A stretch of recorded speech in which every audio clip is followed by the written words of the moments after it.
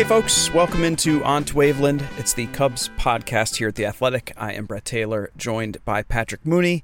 We are here to talk Cubs as they enter the home stretch. It's like, a home stretch can have so many different meanings, so many different connotations, depending on not only even within the specific baseball context. It's like, all right, is it the home stretch because it's like, oh baby, things are heating up, this is dicey, pretty excited what's going to happen? Or is it the home stretch like, oh, thank God, this is the home stretch. We're almost there to the conclusion of, I won't. I will let the listener decide which of those is it for the Cubs. But Patrick and I are going to talk about a little reframing of the final month of the season because we are just about that 1 month mark left, and it is not without meaning for the Cubs, so we want to get into some of the things that we're interested in following the rest of the way.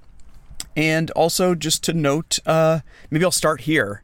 So the Cubs got swept by the Cardinals. You may recall I said the last podcast that if that happened, I would beg off any knowledge of anything I may have said previously about the relative closeness of the Cubs and Cardinals. I just don't recall. Might have said some stuff. I don't know. It's gone. This is everything we say on here is very transient. Although I think maybe I may have written it as well. Wasn't there a tweet too, like the Cubs are good now, deal with it, or something like that? Does that ring any bells? So that of course is a limitation of Twitter. I think so. They didn't even win that game. I think I tweeted that just as a joke. They had I think it was the 3-run first against Adam Wainwright. Yeah. And so, that's the nature of Twitter where you're, or at least I am. I'm forever being cheeky. And almost everything I say, I'm sort of it's like it would be typed with a giant wink.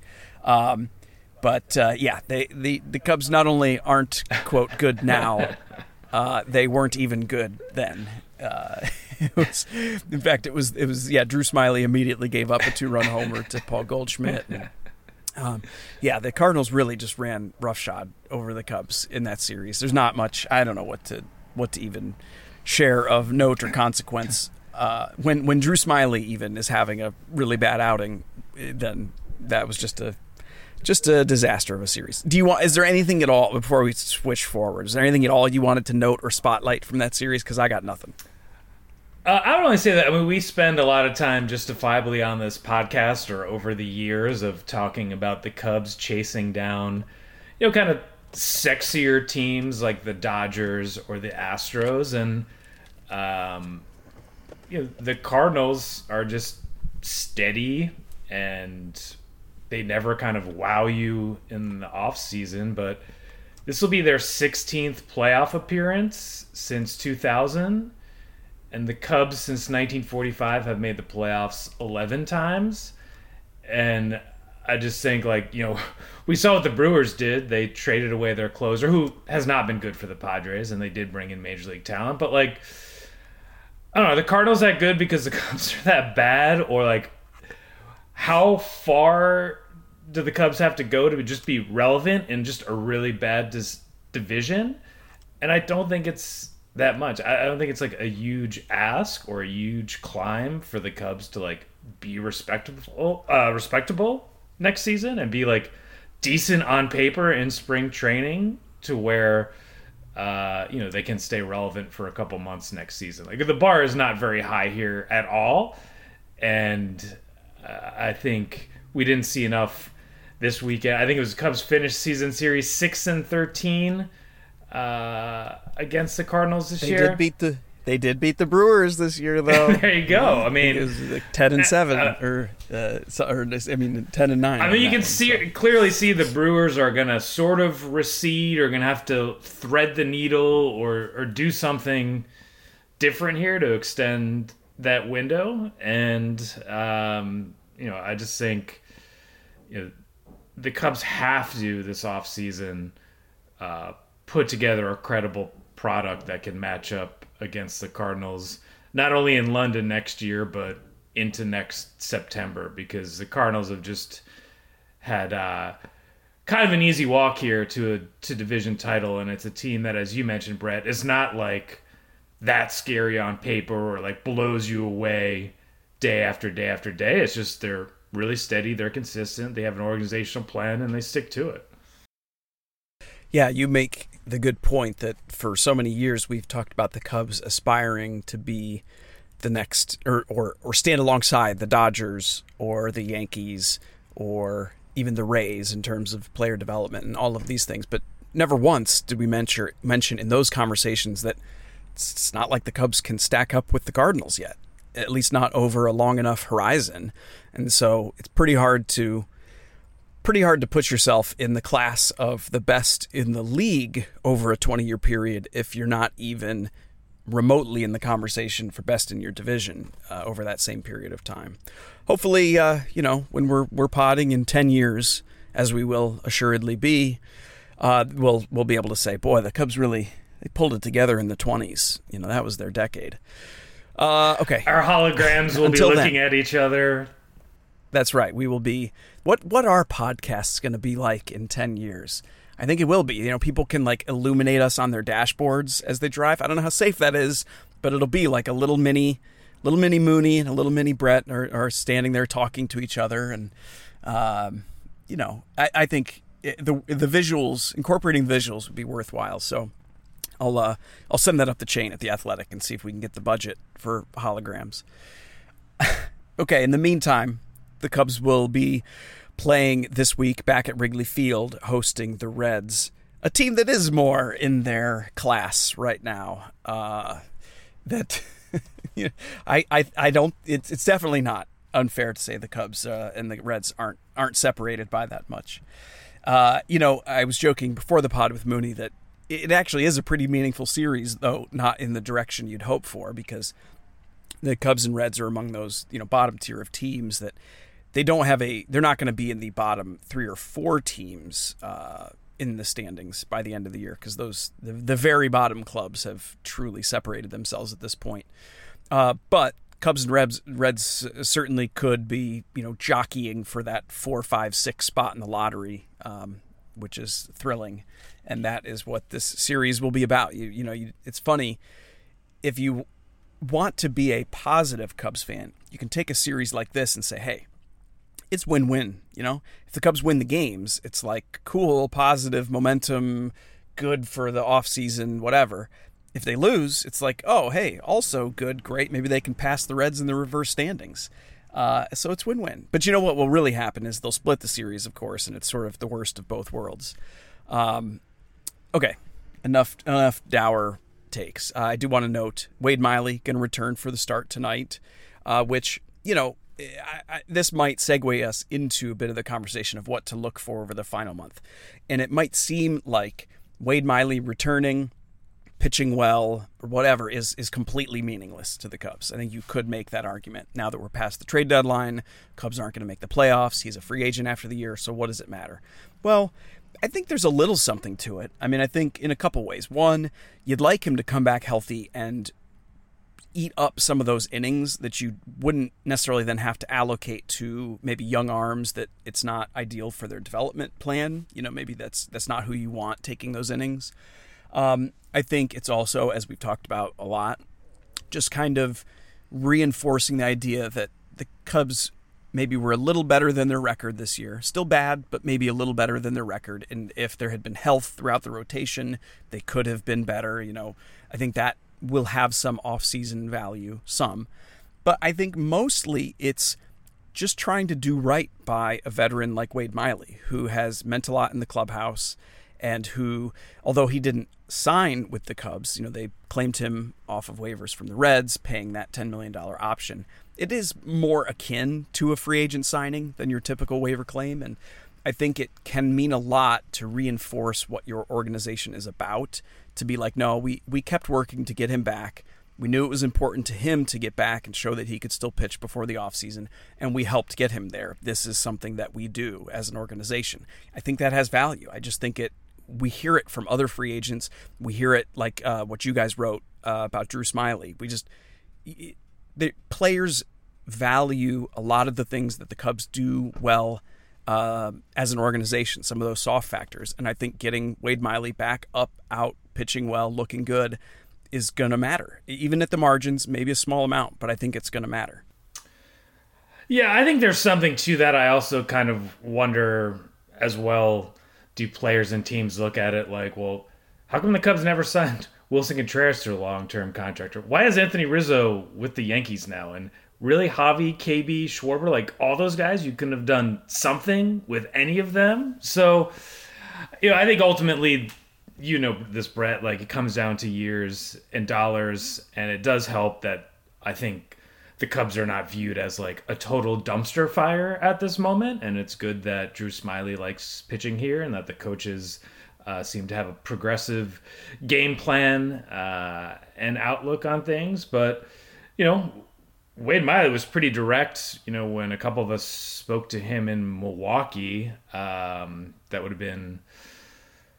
Everything's kind of blending together here, but the prior weekend to St. Louis, he was very frank, and I think that's why teammates kind of like him. He's like, I need to show that I'm not a broken pitcher, and I don't think I am, but it's going to be important for me to get out there. So if he says that, I think you honor that, because he is known as a good guy. And that's kind of what surprised me, that he wasn't picked up at the trade deadline, because he has fans in other clubhouses or maybe front offices, and just to have that guy in reserve to make like a start or two here, that to me would have had value if I was running a team in a wild card race right now. But also to your point, Brett, of absorbing some of those innings, I mean, you see David Ross, and he doesn't know how it looks on TV, but there are times where it's just like, dude, like what's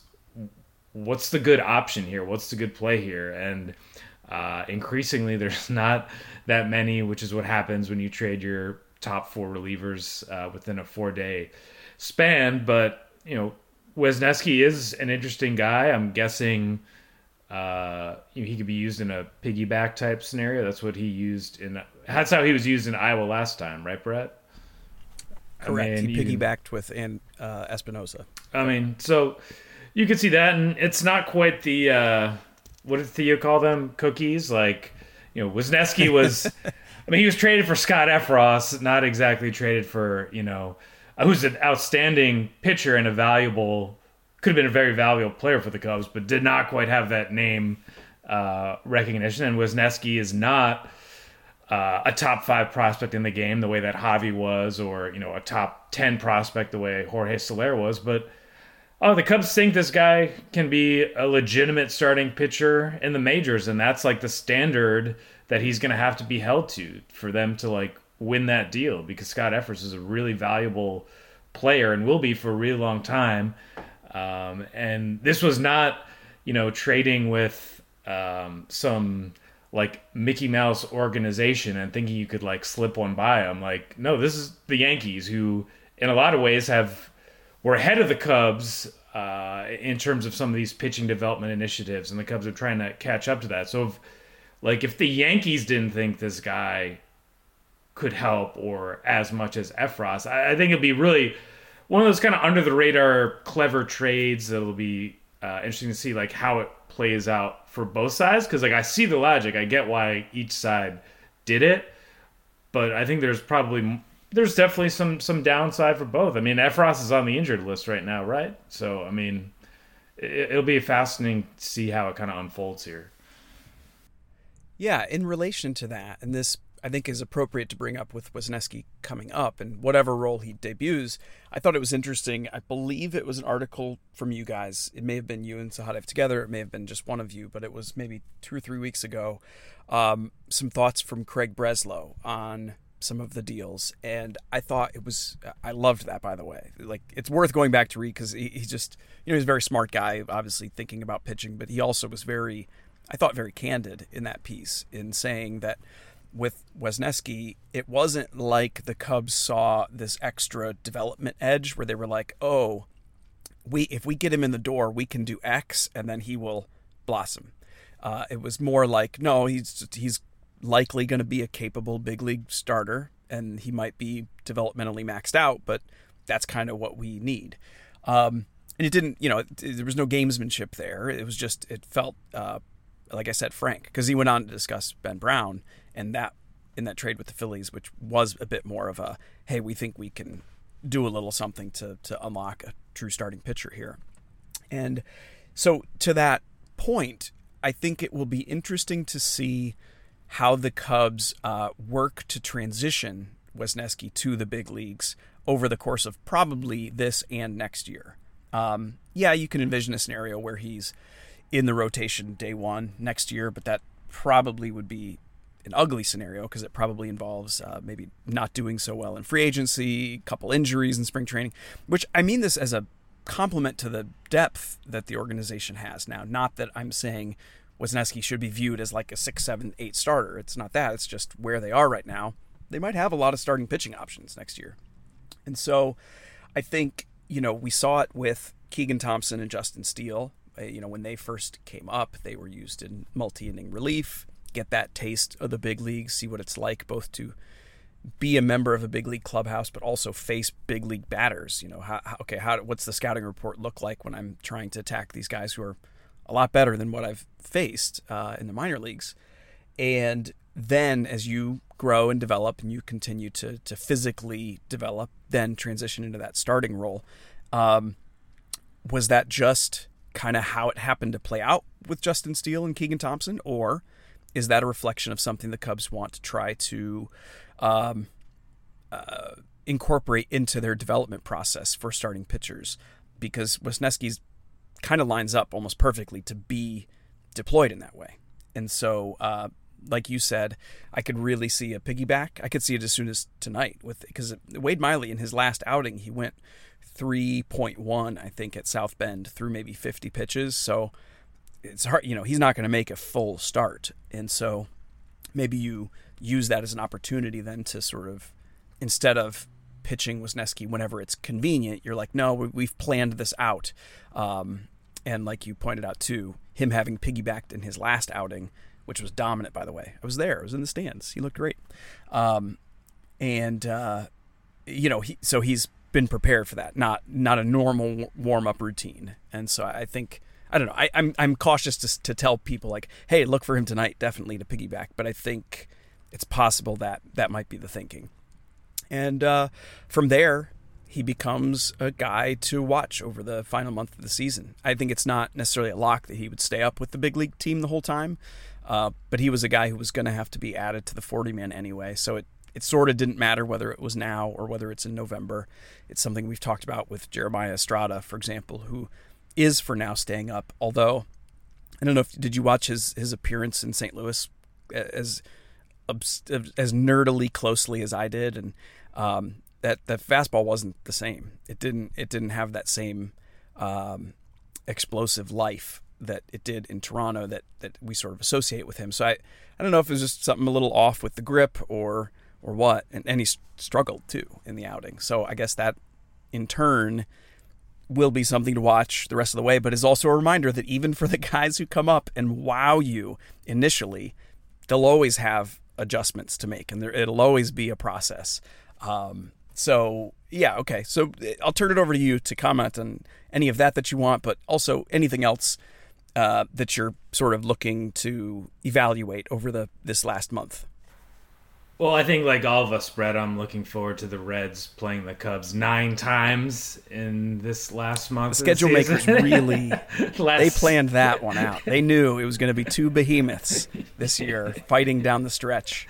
And then, they started the year, 3-22, and then they're going to end the season with 6 straight games against the Cubs. It's just like Major League Baseball kind of giving up its hands, being like, you know what, we're just going to check you guys out early. And no Joey Votto either. He's like the most fun part of that team, but he's out for the season. So no Votto to enjoy. Yeah, not I think for me personally, I like that balanced schedule next year. I think I think it's a bit overkill. Even, the Red Sox Yankees, that's like this, major rivalry. I just think sometimes less is more, and the chance to like see different teams go to different cities. I think like the variety is good for baseball and potentially expanding audience and creating different types of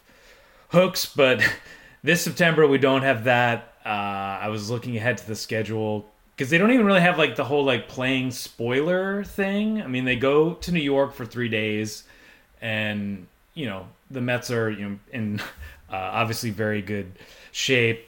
What I'm hoping for you, Brett, to see if your head will explode is I need the Phillies to clinch a playoff spot at Wrigley Field so we get a photo of Schwarber, Castellanos, and Bryce Harper just like shotgunning tall boys and spraying champagne on each other at Wrigley Field. I think Cubs Twitter would handle that really well, right? I mean, I think Cubs Twitter would handle that well. That there and certainly folks would ignore the fact that Schwarber maybe hasn't quite hit like the Phillies were hoping. Castellanos hasn't hit at all and has been injured, and Bryce Harper has missed half the year with his injury. That there'd be no allowance for that. It'll just be like, why couldn't this be us? But no, secretly in my head, I will be thinking, oh God, I love all 3 of those guys. Yeah. I didn't do all the math. It's still like a week-ish out from the end of the season, and the Phillies, as my colleague Matt Gelb documents very well, Phillies have been bad for a long time, and they have some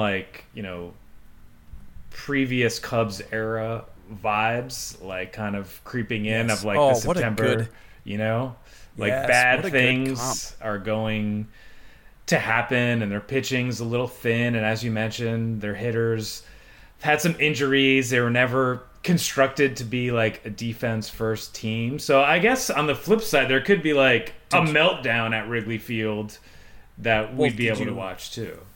Yeah, that'd be enjoyable too. Well, perversely, I guess. But did you see, speaking of meltdowns and their thin pitching, so obviously the Cubs traded David Robertson to the Phillies at the deadline, and he had been pitching very well in a bullpen that was very bad. And then I think it was 2 days ago, he was called upon to throw over 40 pitches in a game that wound up being a walk-off by the Giants because Wilmer Flores hit a 2-run homer off of David Robertson on pitch 41 to walk the Giants off. And I just thought, look, I'm not a Phillies fan, so I'm not deep in the weeds on it, but I was trying to think of the circumstances that would justify going over 40 pitches for David Robertson, and I'm like, well, I guess it would be that your bullpen is scary bad, and so perhaps that is the circumstance. But yeah, there are a lot of Cubs connections there for the Phillies, both in terms of the players, as we've discussed, but also you mentioned that they do have that feel, that pre-current regime, era of just things. Things going bad, kind of never quite getting past 84 wins. That's a good pull.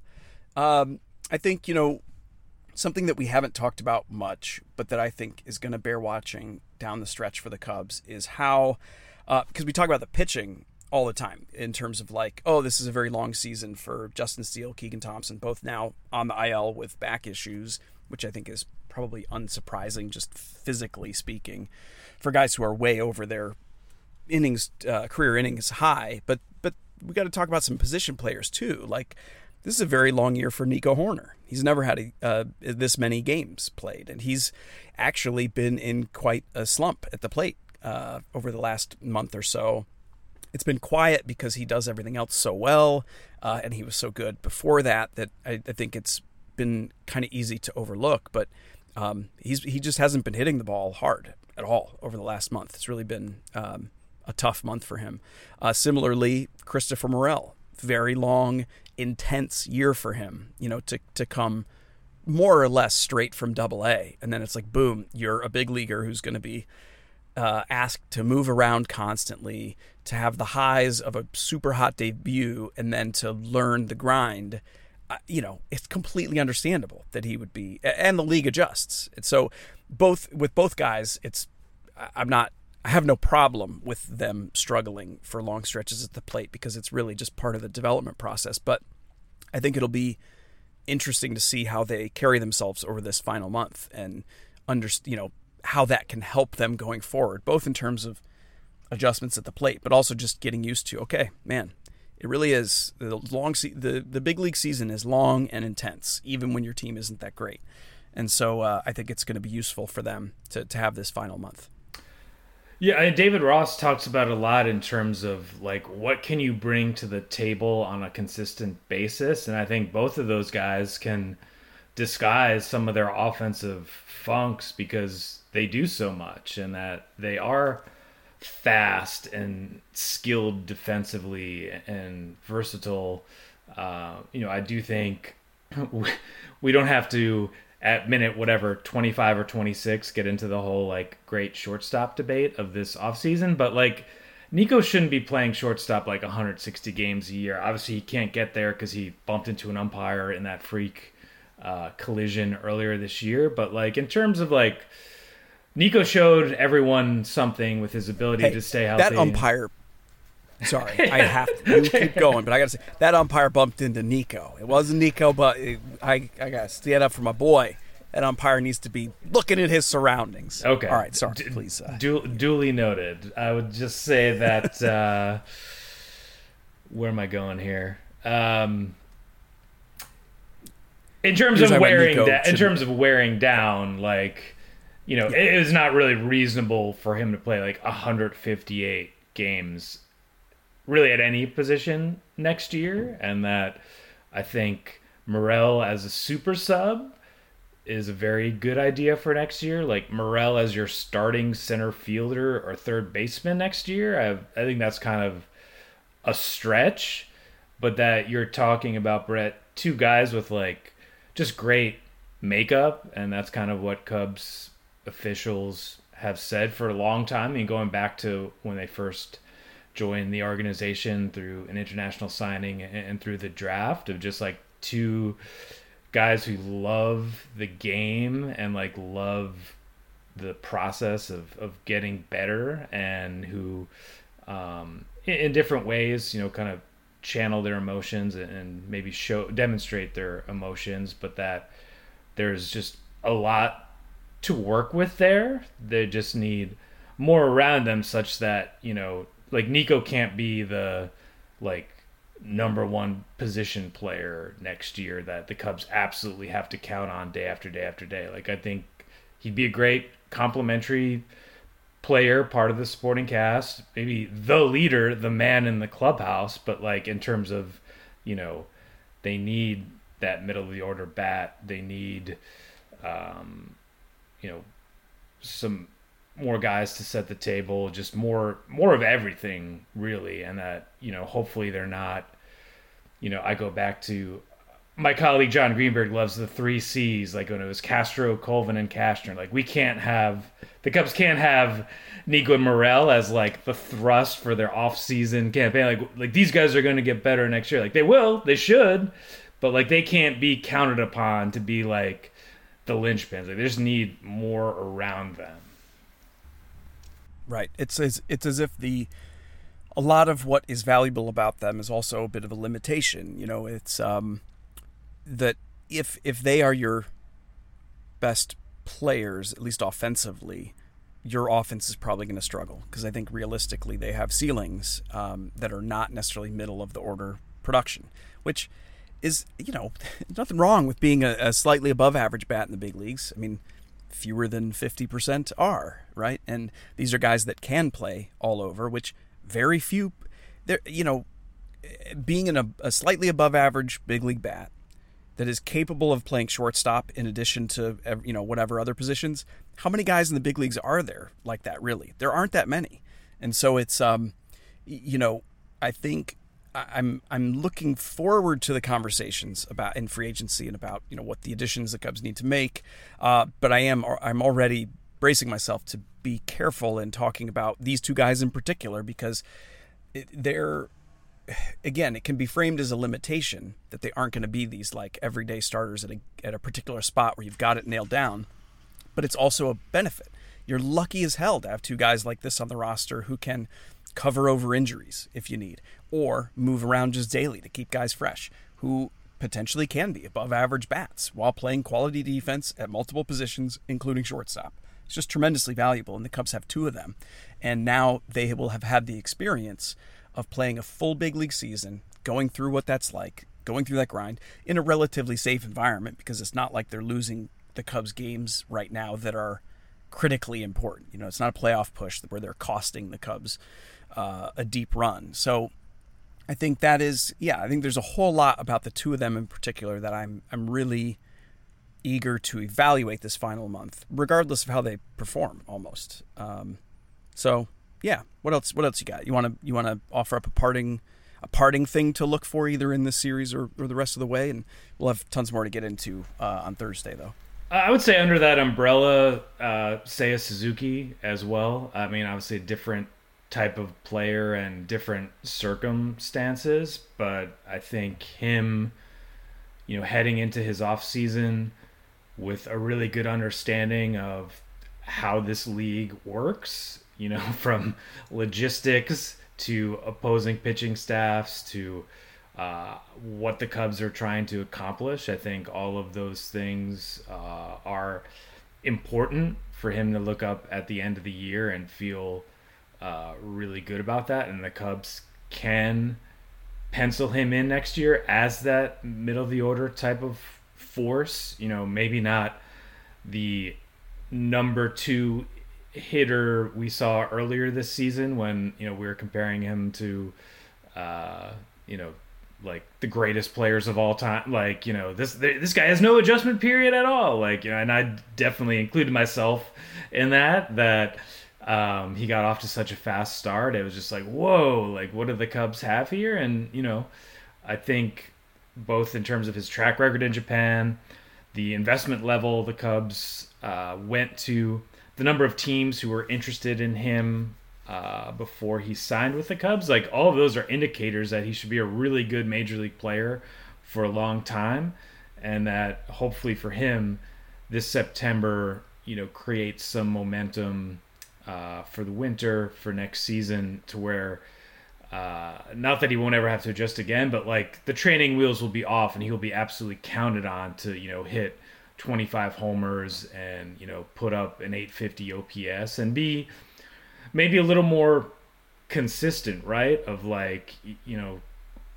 delivering, value and impact at big moments instead of these kind of dips we've seen to where even though his numbers will look good at the end of the year, like I haven't felt like in a long time, like, oh, this is like, you got to watch this guy hit. It seems like a lot of like figuring out a tick, which is all to be expected. Like the Cubs signed up for this part of why Suzuki picked the Cubs to be not like in a Padres race for the playoffs. Like this was what everyone agreed to and signed up for. But I think just more there, I think is like a fair and reasonable expectation for next year, and not trying to be criticism of this year, more just like he's got to bring it next year.